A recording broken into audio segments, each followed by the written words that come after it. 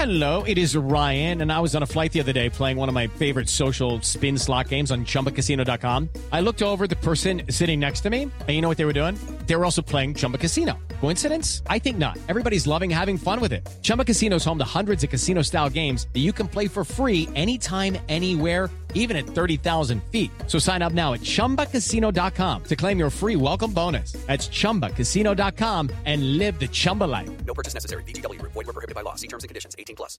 Judy was boring. Hello. Then Judy discovered ChumbaCasino.com. It's my little escape. Now Judy's the life of the party. Oh, baby, mama's bringing home the bacon. Whoa, take it easy, Judy. The Chumba life is for everybody. So go to ChumbaCasino.com and play over 100 casino-style games. Join today and play for free for your chance to redeem some serious prizes. ChumbaCasino.com. No purchase necessary. Void where prohibited by law. 18+. Terms and conditions apply. See website for details. It's time for today's Lucky Land horoscope with Victoria Cash. Life's gotten mundane, so shake up the daily routine and be adventurous with a trip to Lucky Land. You know what they say. Your chance to win starts with a spin. So go to LuckyLandSlots.com to play over 100 social casino-style games for free for your chance to redeem some serious prizes. Get lucky today at LuckyLandSlots.com. Available to players in the U.S., excluding Washington and Michigan. No purchase necessary. VGW Group. Void where prohibited by law. 18+. Terms and conditions apply. Today's episode of the Terrace Scottish Football Podcast comes in association with Nutmeg, the Scottish football periodical. The subscription-only quarterly publication is filled with top-quality writers, great articles and fascinating stories about the beautiful game in Scotland. Get your subscription at www.nutmegmagazine.co.uk.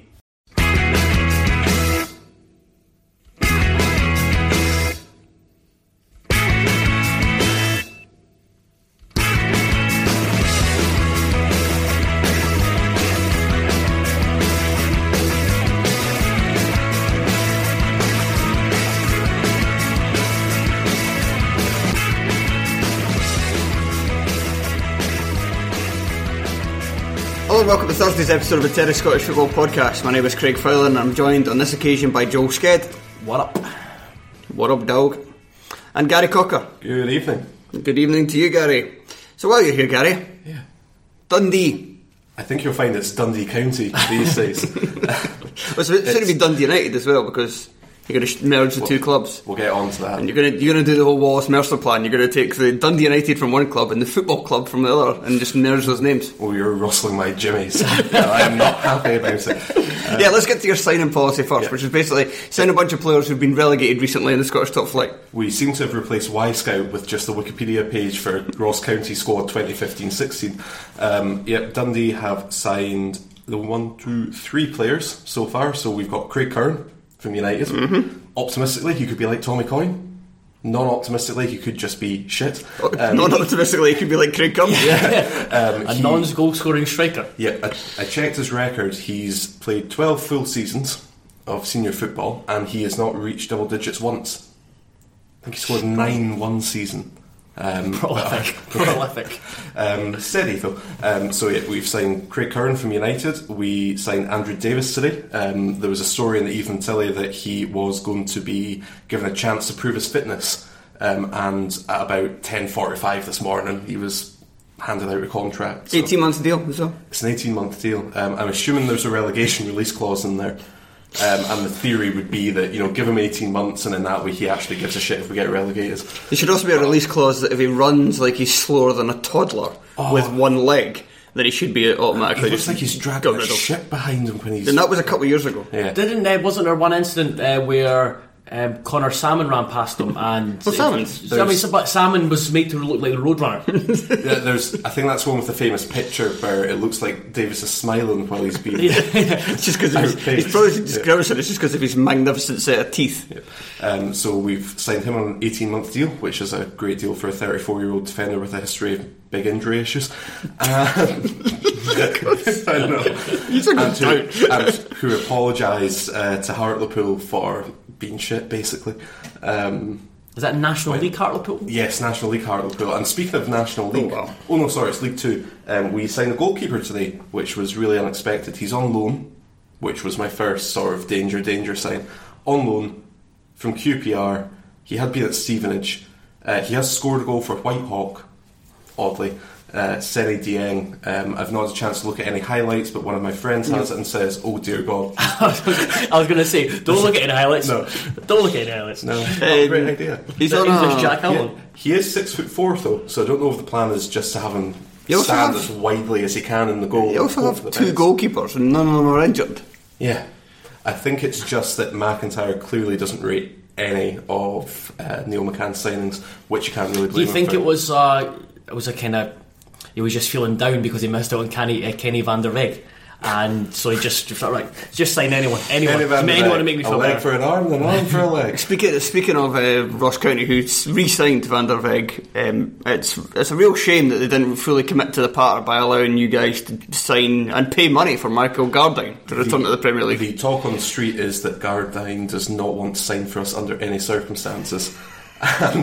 And told them to reject a bid. We tried to sign him in the summer when he was a free agent as well, and he wasn't having any of it. So he cannot be dragged kicking and screaming. My to death. word, man. You dodged a bullet because he's not a Premiership player. No. These signings. And he's weird. Yep. We've also signed Martin Woods as well, which is great. That's Oh, I three forgot about that, or yeah. 4 signings on the McIntyre have been guys who...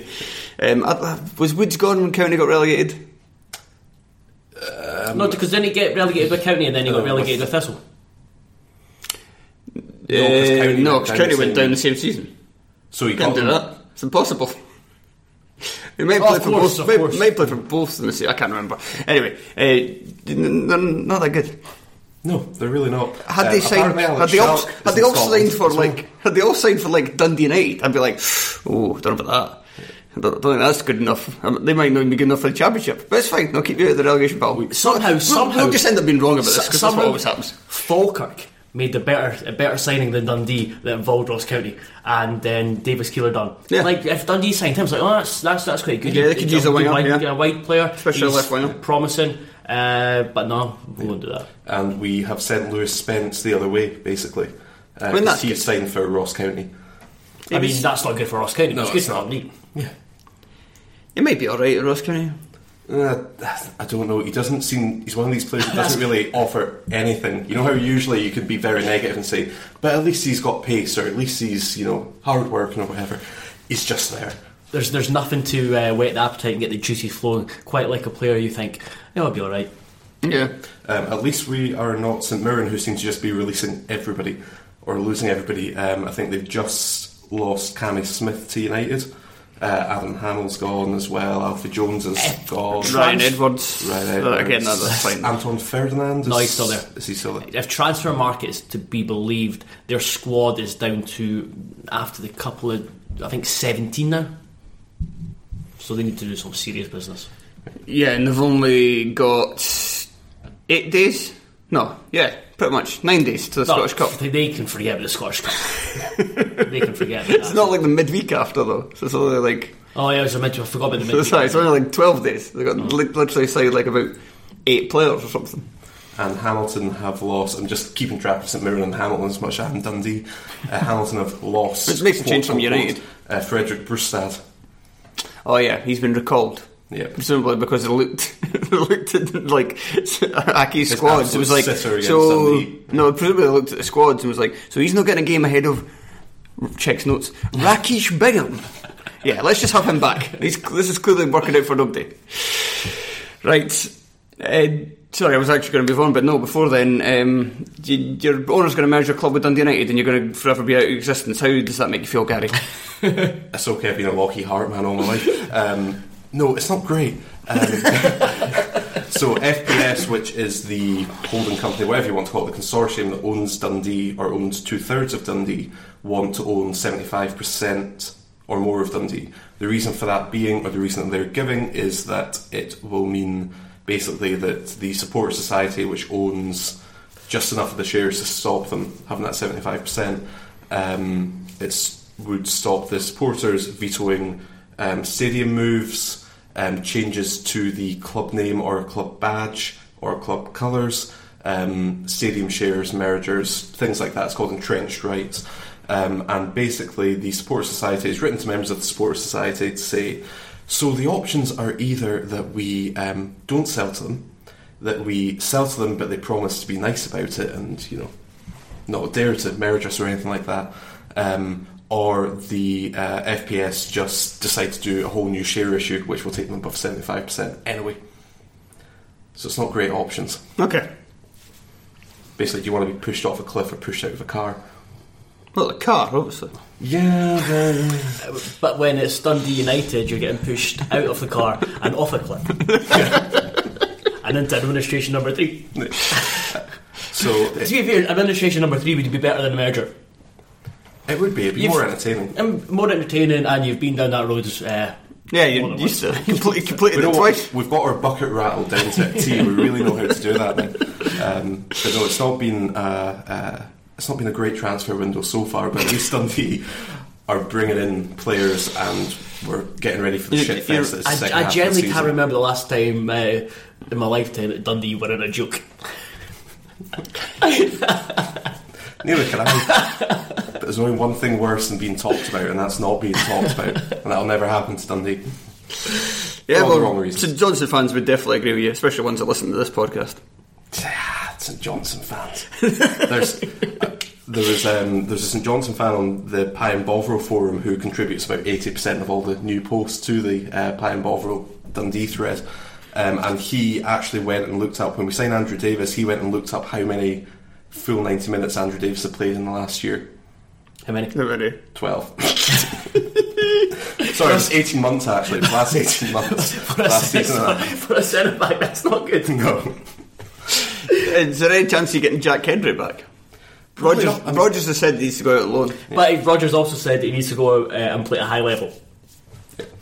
I mean, I know Dundee are the same level as Celtic, but in terms of quality, technically, I mean, he said play at a high level. He didn't say play with the high level. I mean, all the rumours were that the reason Calvin Miller was going back, he was decent. I think towards the end of his loan spell with us, he looked a little bit weary, a wee bit lethargic. He wasn't tracking back as much as he was to begin with, which seemed to be annoying McIntyre. But the thought was, well, we'll be getting someone else from Celtic in on loan, but it doesn't work like that. And it seems to be the case that Hendry's wanted by a few Championship and League One teams. So I don't think we'll get him. I don't think we'll get anybody. The big hope is that Rangers might send us somebody. Don't know who. I'm very terrified. Zach Rudden. Zach Rudden. People thought that Ryan Hardy might come back to Dundee, but he's going to go back to Livingston. Back? So when was he there before? I don't know why I said back. I'm just delirious.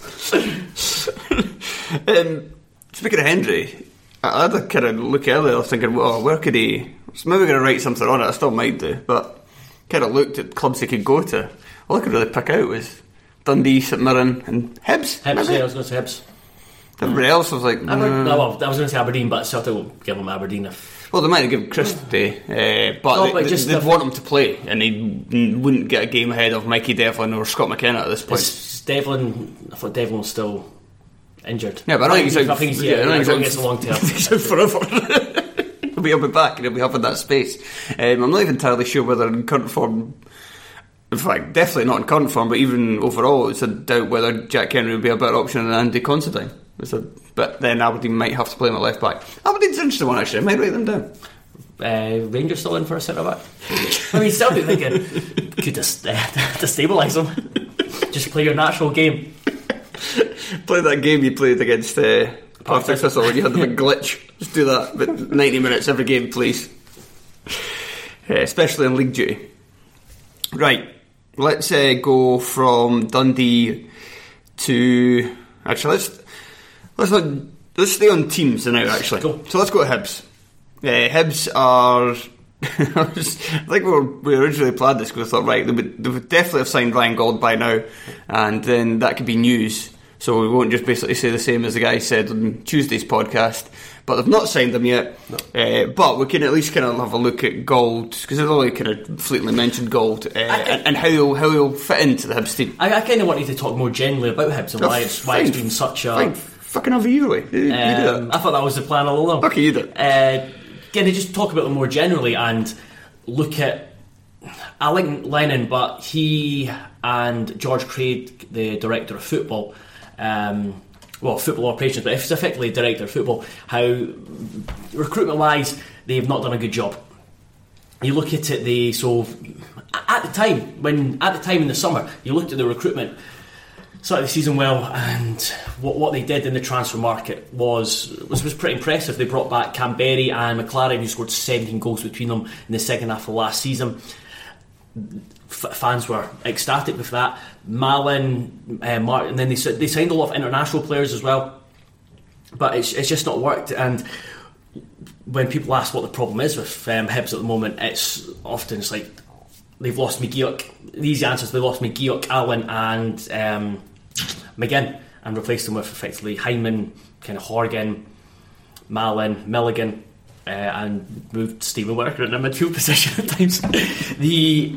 I saw some people talking about it on Twitter, and they wanted to, just in terms of the strike and then the effect that the midfield has had on the strikers. So why Canberry and McLaren, who I think scored 5 league goals between them so far this season, that's like I said 17 last season. So I looked at this 17 goals, I kind of looked why they've been scoring less, and I had to feel like, well, there was talk that it was because Allen wasn't there, but out of the 17 goals they scored last season in the league, 3 of them were penalties, and only 1 was sort of assisted directly by Allen.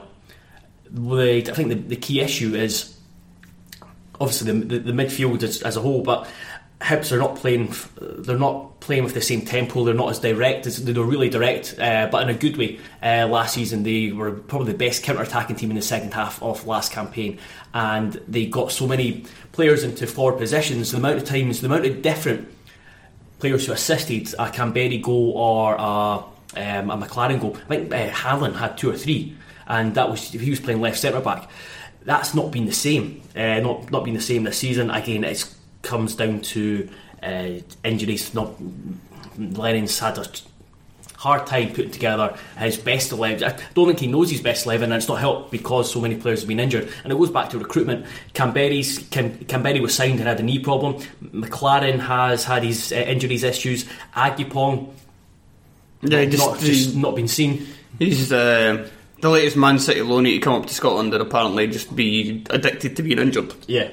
And so they've not replaced Brandon Barker. Martin Boyle's now out injured, and they've had to, because Canberry and McLaren's issues, the depth striker wise has not been good. Ollie Shaw is, there's something there, but at the moment I'm not sold on McLaren. I think McLaren is a striker. For example, Canberry's got a lot of stick, especially from the management team. But he contributes, even when he's not playing well. He still contributes, despite what Lennon may say. McLaren, he needs not just a partner, but he needs a lot of players behind him. He needs a lot of players creating chances from crosses coming at the box. So, but then his injuries has brought Boyle into the centre of the pitch, and then they've just not had the same width. There's been a lot of problems, and the fact that Lennon's mentioned it, I think Ambrose is the only one who had played every single game. He was the only one available.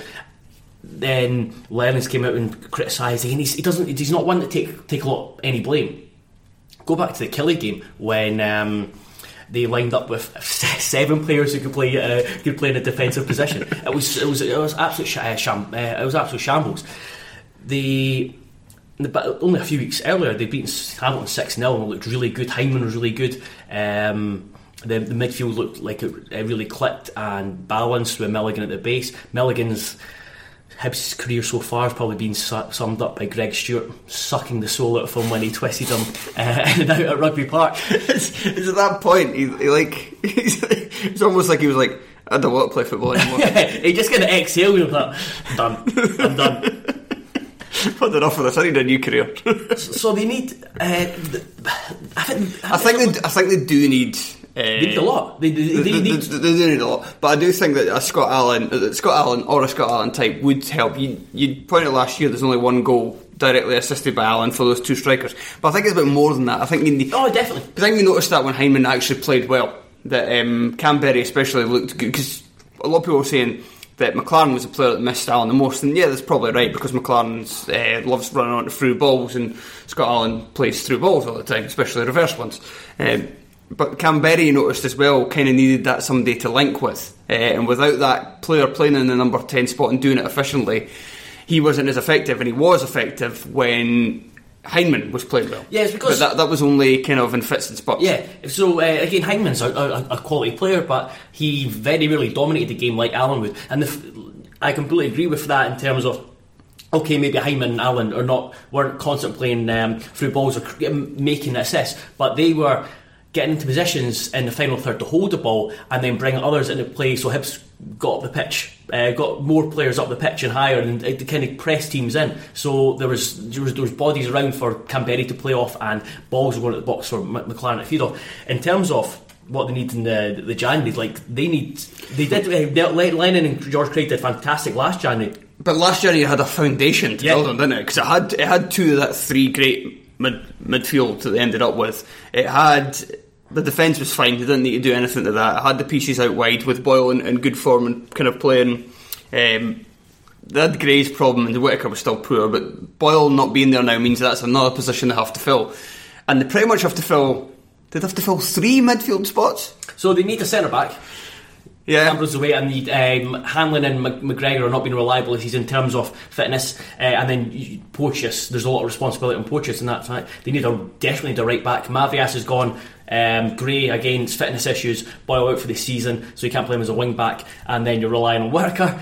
Then you need at least one centre midfielder. I would say 2 because you got Gold. I think Gold can. He's played deeper when he's went to Portugal, so he can be a McGee kind of player. Yeah, I was thinking that as well. Alan, then you need a winger, at least one winger, potentially 2, because Agipong's. So basically, you've lost Barker and Boyle from last season. You need a 4th striker, and that's only if McLaren doesn't leave, which has been rumoured heavily. Lennon said they want. Yeah, exactly. Lennon said they want at least 2 strikers. So you're looking 1, 2, 3, 4, 5, 6, 8 players in January, and it really works it well halfway through a season. And looking further ahead as well, there's only 3 of their players that are out of contract in the summer. So it's Gray, McGregor and Bartley are out of contract. Obviously there's a few loans ending with McLaren, Agipong and Bogdan as well. But what I thought was quite telling stat I saw earlier is that Hibs have gone from being, I think it's the most fouled team in the league, to being the least fouled team. It was accompanied with a picture of John McGinn giving a big thumbs up because his massive arse isn't getting kicked all over the middle of the park. That's really interesting. That shows you that they've just gone from being a team that kind of made opponents nervy and had to dive in and wanted to kind of stop the team that just like, well, let's just stand off this guy and see what he does. Yeah. But again, that feeds into the midfields. I reckon the vast majority of those fouls were committed on midfielders, because you look at the way Allen holds the ball and McGinn's ability to win fouls. McGinn's ability to win fouls was something else. Yes, it was ridiculous. It was poetry. It was beautiful. But in terms going forward, there also has to be a concern that Lennon has lost the buy-in of the players. Like Porteous has came out and said, players have came out and said they haven't, but that's natural that players do that. But he's continuing his blame game. And then he just stopped talking to the media completely, and Gary Parker came out and then continued to blame. It was a space again. A couple of weeks was St Johnstone game. He came out and said that was the worst ever home performance of our tenure, and then 3 weeks later, Kilmarnock was the worst ever performance of our tenure. It's just so weird. If you go back to middle October, they beating Hamilton 6-0, sitting second in the league, behind league leaders Hearts at the time, and since then it's just gone off, like kind of jumped out of the car and gone off the cliff again. Jumped to the car, rolled and fallen off a cliff. Yeah. This is an incredibly busy and resilient car. That's going to be the name of the show, isn't it? Somebody remind me of that later. Do you think Gold will play as the deeper playmaker, or do you think he'll play as a number 10? Having not seen him in like 4.5 years. Just from what I've read and heard is that he's played as a number 10. He's played as a number 8 in Portugal. Right. So he seems natural to take over that position, because Malin was brought in and they've tried to reinvent him as a number 8 or a kind of McGinn type. Can I just say I really want to see, just one half will do it, I really want to see Scott Allen, Ryan Gold and Stevie Malin midfield 3. That'd be when they get the ball, it would be brilliant, but they would spend the other 44 minutes chasing after it. I mean, but you look back at last year, McGinn, McGee, or Allen, you would have thought this doesn't really work because there's not that base player, sitting player. Yeah. Again, But when you have somebody that can do everything like John McGinn, that kind of holds, that glues it together. Yeah, the box to box, the dynamism of him, and also the fact that McGeoch was just, for the second half last season, last season as a whole, was so intelligent the way he read the game. Yeah, he could really dominate games. He could control. Yeah, like it's mental. Lennon said that Stevie Mallon, like the McGinn comparisons, he was like, actually reminds me more of McGeoch. How? McGeoch, you always knew McGeoch was playing because he had the ball for like 70 minutes. Yeah. McMahon, you never see him until he shoots. Yeah, he still gets a free kick. It's a hard fun. He still scores the life out of me anytime he winds back to shoot, even or takes a set piece. Mm-hmm. But that's like, it was like the derby. Like for 35 minutes, I didn't even know he was playing. In the last 50 minutes, I spent the time shooting myself every time he got the ball. Anyway, let's move on. Drop in the Championship now. Dunfermline. They've got a new manager. What have they done? It's not really the manager. It's in the piece. Obviously, it's C.V. Crawford's now the manager, and he's been supported by Greg Shields. Yes. But it also mentions at the bottom of it, Dunfermline are also pleased to announce that Jackie McNamara will be taking on a sports consultancy role with the club. And it reeks of utter shite, and I for one welcome it, because I seen that there was a comment on Pine Bravo that this is either going to turn out to be absolutely fantastic or be an absolute disaster. Take out the first option. There's no chance this is going to be an inspired choice. It's going to be a disaster. We might be reading too much into McNamara and his consultancy role. Well, apparently he was giving Neil McCann some of the suggestions for Dundee's signings. Well, Steve Crawford doesn't have to listen to him. No. But can you imagine some of the people that are going to rock up? Alex Hallis, Aidan Corley. He's already there. Aidan Corley's already there. It's sorted. I think the last two clubs McNamara has been involved in, he's widely hated. Yeah, definitely. I mean, are York still a club anymore? Does this fall to pieces? National League. I can't remember if it's National League North or National League. God. Dundee will sign a player from them soon, so we'll find out. I personally, I don't really mind the Crawford hiring. Is the kind of head. He's had. I actually completely forgot that he had a managerial role in the past. He was manager at East Fife. He didn't do particularly well, although I think he just finished playing. In fact, I think he was player manager, and he wasn't a complete disaster. He was just kind of middling and crap, and then was East Fife for like, we can get somebody better. I like it because you often don't see it. Well, you do see it to an extent in Scottish football. When somebody does poorly in their first job, especially if it's just a player that's just kind of retired, that's usually it for them, and you don't really see them again.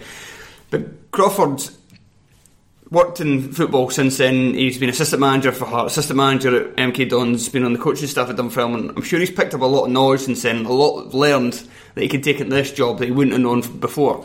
So I think he can kind of write that off. So at least he's got kind of, you can look at it and saying, you can look at the negatives, but if you're looking at the positives, you could say he's kind of got the best of both worlds. That he's got previous experience of management.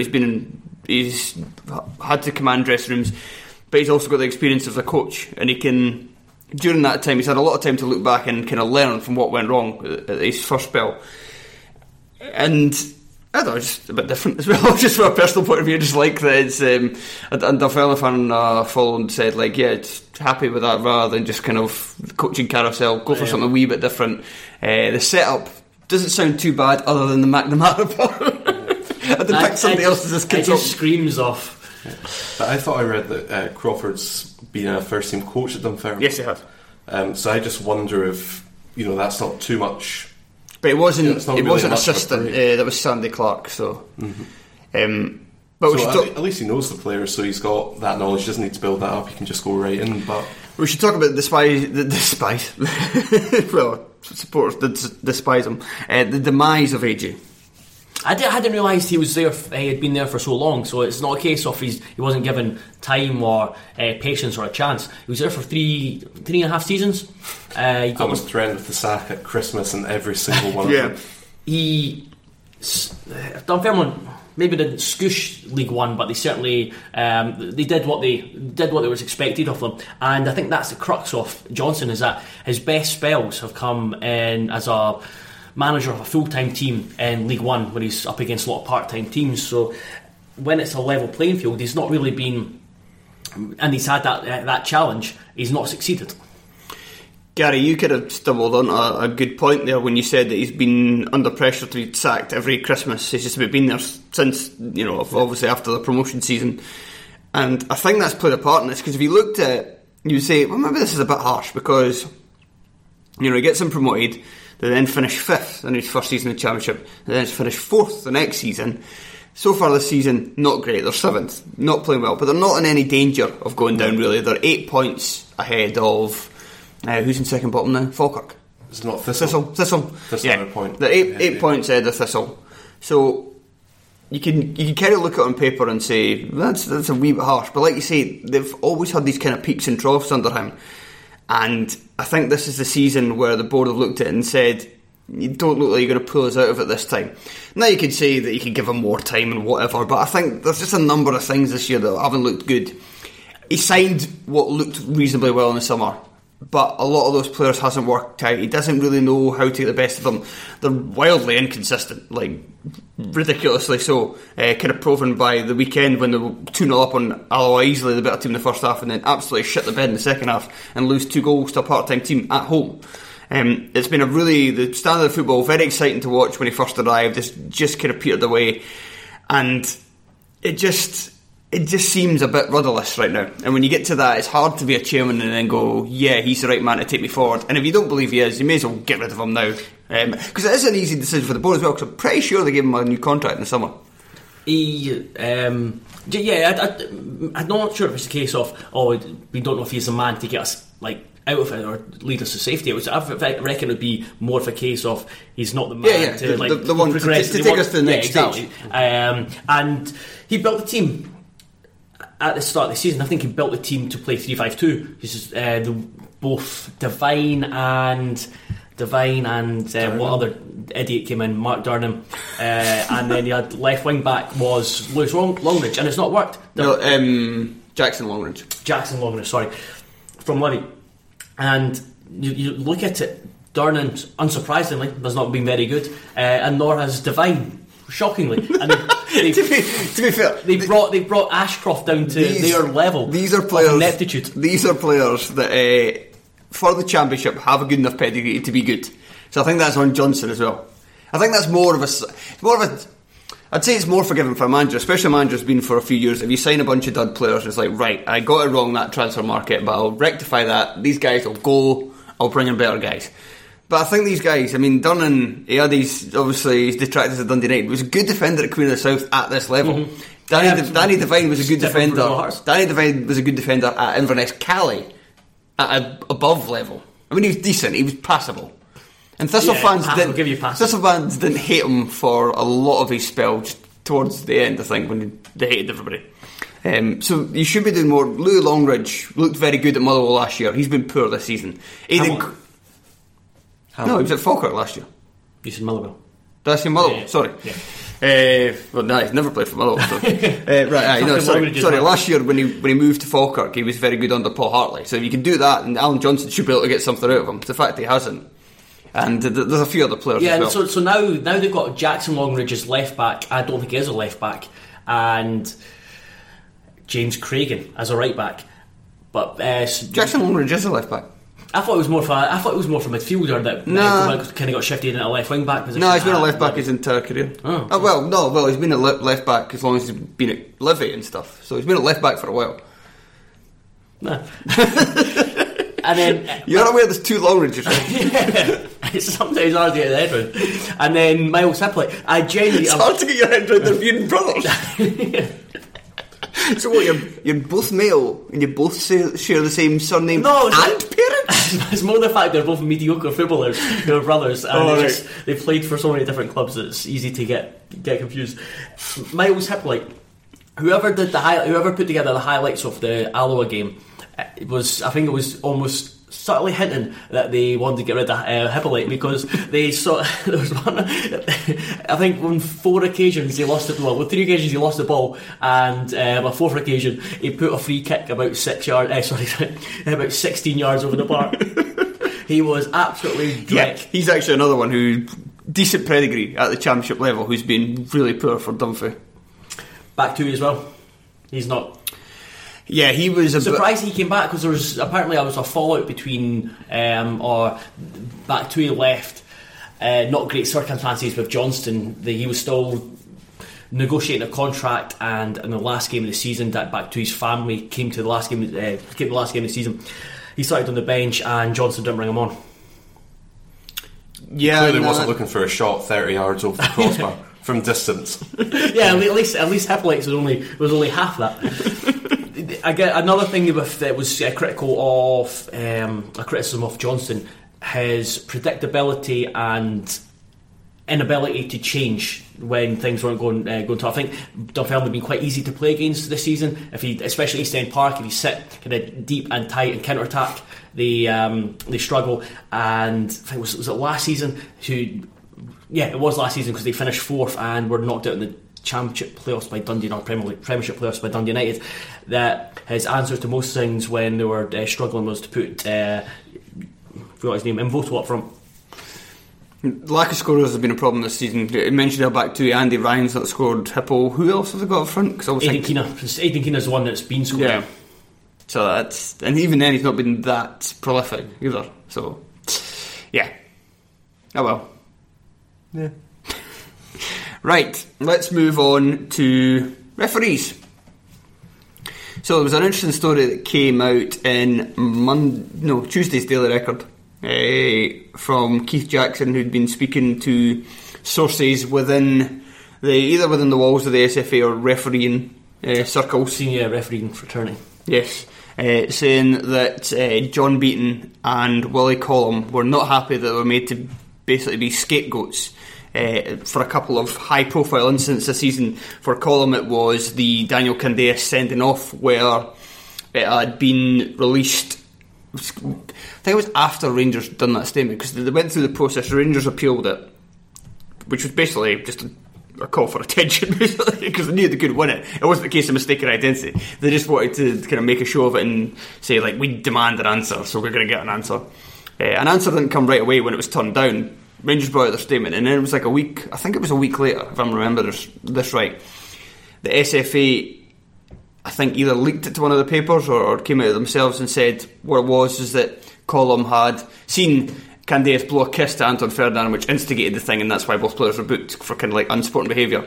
And according to Keith Jackson, Rangers released a statement after that as well. Did they? I think there was 2 statements in relation to Willie Collum. Yeah. That doesn't sound like Rangers. Glorious. So yeah, according to Keith Jackson and his source, Willie Collum didn't see that, and that was invented. But Willie Collum just got it wrong in terms of he thought it was Candeas and Ferdinand 6 of one, half a dozen the other, but watched it back and realised that wasn't the case. But it was strange that Collins came out and was unhappy with that explanation, and then you have to wonder why then he sent him off.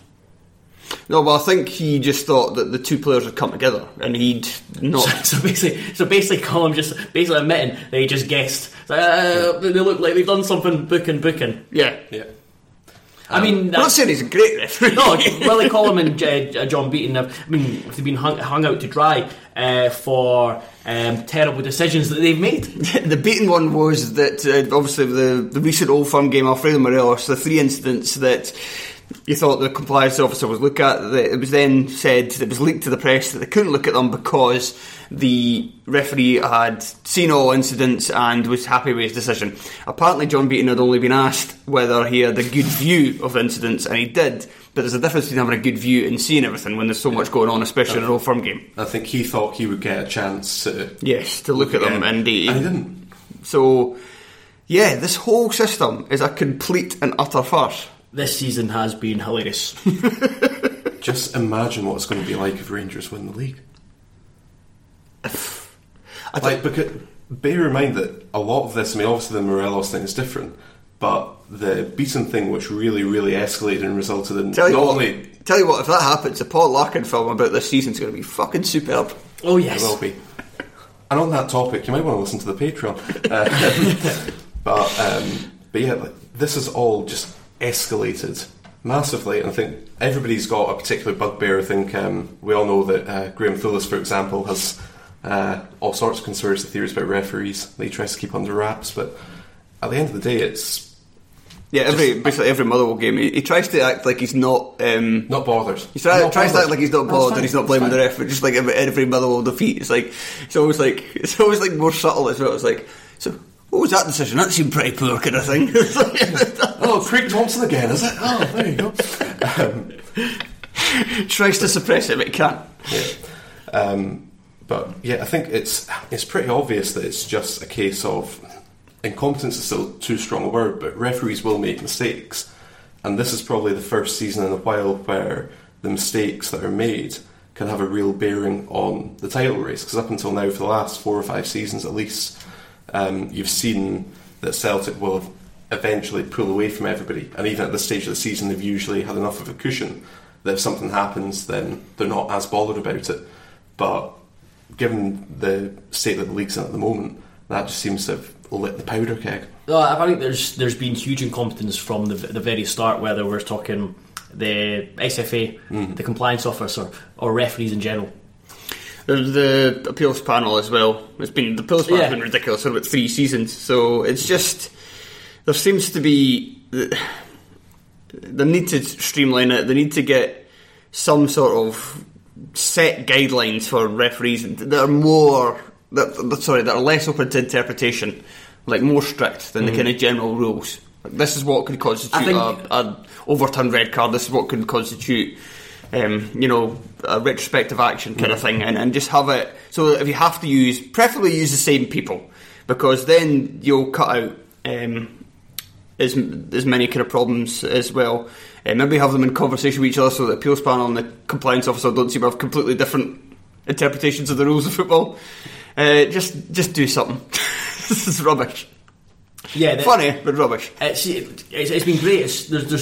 It's been hilarious, but there's been so many decisions that beggar belief. And again, when it comes to refereeing, there's always one word that comes up above anything else, and that's consistency. It's just not been there this season. Whether it's been managerial comments, seen Levine being handed a 1-game ban for saying it was like, but Rangers are like playing against 12 or 13 men. Lennon had said the exact same thing, missed on it. Steven Gerrard in his first league game afterwards said that there was like decisions have been going against Rangers. Yeah, there's an agenda. Basically, just for years. And I think that was the worst of them all. He's pretty much hinting at corruption, which if he was trying to troll Celtic fans, it would have been a fantastic move early on in his career. He's probably been sent the link to a certain documentary several times over. But I mean, the big thing that they could do is get a guideline on kicking, because that seems to have been the big issue since the start of the season. From Morelos' kick to Naismith's stamp to McGregor having a wee dig at Ayer to Morelos' 3. Is it 3 in the Old Firm game? One quote unquote stamp, one kick out, one punch in the balls, was it? Yeah, there was a wee flick. Yeah. But I think another issue is that for the past couple of seasons we've had the same referees, and I think familiarity breeds contempt, because you basically got, you'll have Collum, Clancy, Thompson, Beaton, Madden, and maybe Don Robertson, occasionally Nick Walsh, I think it's Ewan Ross, another referee. So Ewan Norris, isn't it? Nah, Ewan Norris has not been around. Was it not? You've not been seen since he gave Hearts that last minute penalty in the league Scottish Cup semi-final against Celtic. So you've got basically, which was the correct decision. Yeah. You've got 7 or 8 referees who tend to, well, not share the 6, but 6 of those referees will be refereeing the Premiership at any one time. There's the argument that like our referees worse now than before, because if you go back to if you listen to Paul Larkin, or you go back years and listen to older fans, and I certainly know, speaking to fans of lower league, that referees have been utter shite for years, especially lower leagues. Again, it's just been Andrew Dallas as well. Yeah. Now, I think he's just taken it to a whole new level. Again, social media and the amount of coverage is always going to kind of intensify how bad referees have been. But this season, they have been fucking shocking. And manager, I don't think that Peter Heron penalty is still playing. It's still irking, and the offside, the non-offside from Morelos. I mean, the club's manager pundits haven't helped themselves. I mean, going on to the amount of abuse referees have been getting, have not been helping themselves with word choice and constantly panning referees. Celtic and Rangers releasing pitiful statements. It's Rangers going on about underlying issues with Willie Collum. And both Levine and Lennon saying we're playing against 12 or 13 men.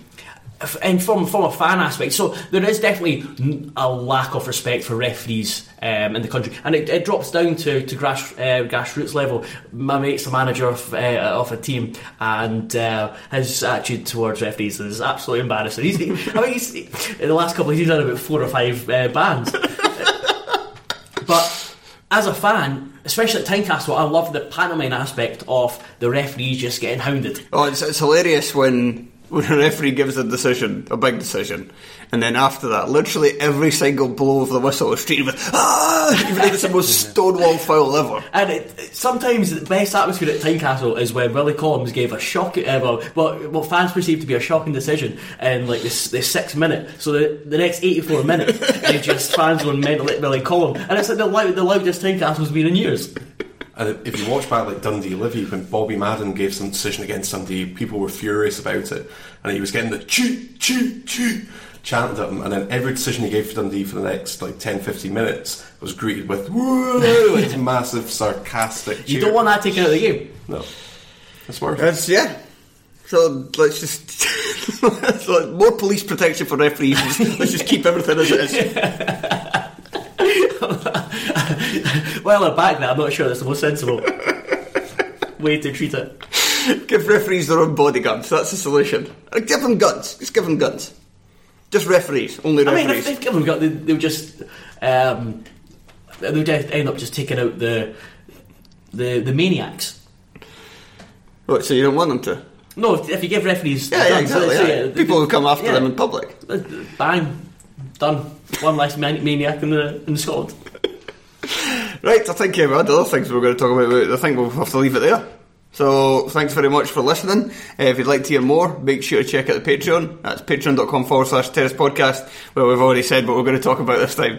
It's a glorious 1 hour and 2 minutes of anyone but Celtic. Anyone but Celtic. I thought someone had dropped acid into my dinner last night. Wow. Before just to give you a teaser, the documentary, which is available on YouTube, starts with a JFK speech about secrecy. Of course, there's only one team that can kind of set up for a documentary, and it's Celtic. Mason. Brilliant. Sports Social Podcast Network. It's time for today's Lucky Land horoscope with Victoria Cash.